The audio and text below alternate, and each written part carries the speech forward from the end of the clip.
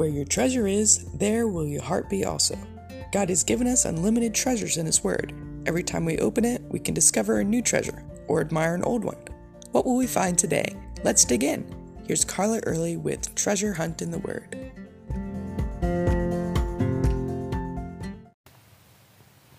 I love the analogies of the Bible, especially those containing water, since its scarcity made it a prized commodity in Bible areas. And I love how Jesus referred to himself as living water, water that flows and is pure and drinkable. One verse about water caught my attention recently.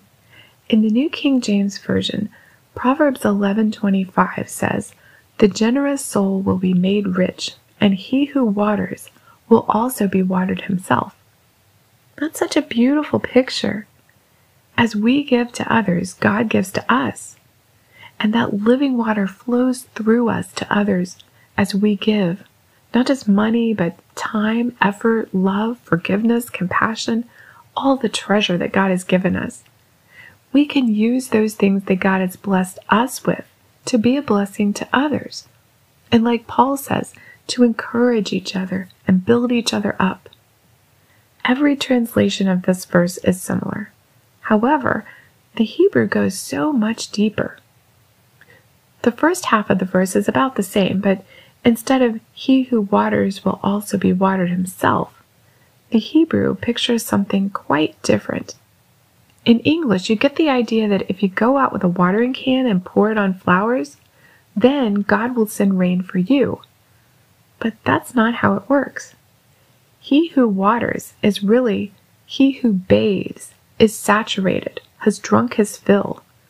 So it's more like a dry sponge that has soaked up all the moisture possible and is dripping.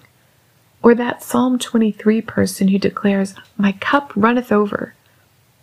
So one who has soaked in as much of God as he could handle through studying the Bible, memorizing scripture, prayer, exercising faith, and seeing God work, that's the person who's watering others.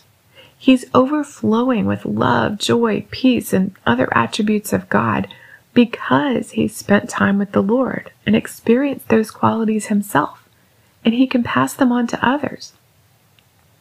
The phrase "will also be watered himself" literally means that he will throw water or he will rain on others. He'll teach others, overflowing onto them. This person will be taught by God and pass that teaching on to others. One who receives blessings from God will in turn be a blessing to others. So in order for me to pour out on others, I've got to be full to overflowing. The time I spend with the Lord is not selfish. It's something I need in order to have plenty to give to others. Studying the Bible, praying, memorizing scripture, receiving God's blessings, all of these things equip me to bless others. This in turn causes me to be blessed even more. How about you? Are you soaking yourself in the Lord so that you can pour out on others? How has God blessed you? How have you used those blessings to help others? You can contact us at treasurehuntintheword@gmail.com. We'd love to hear the treasures God has given you through His Word. You can listen to other episodes at our website, which you can find in the description below. Thanks for listening, and remember, where your treasure is, there will your heart be also.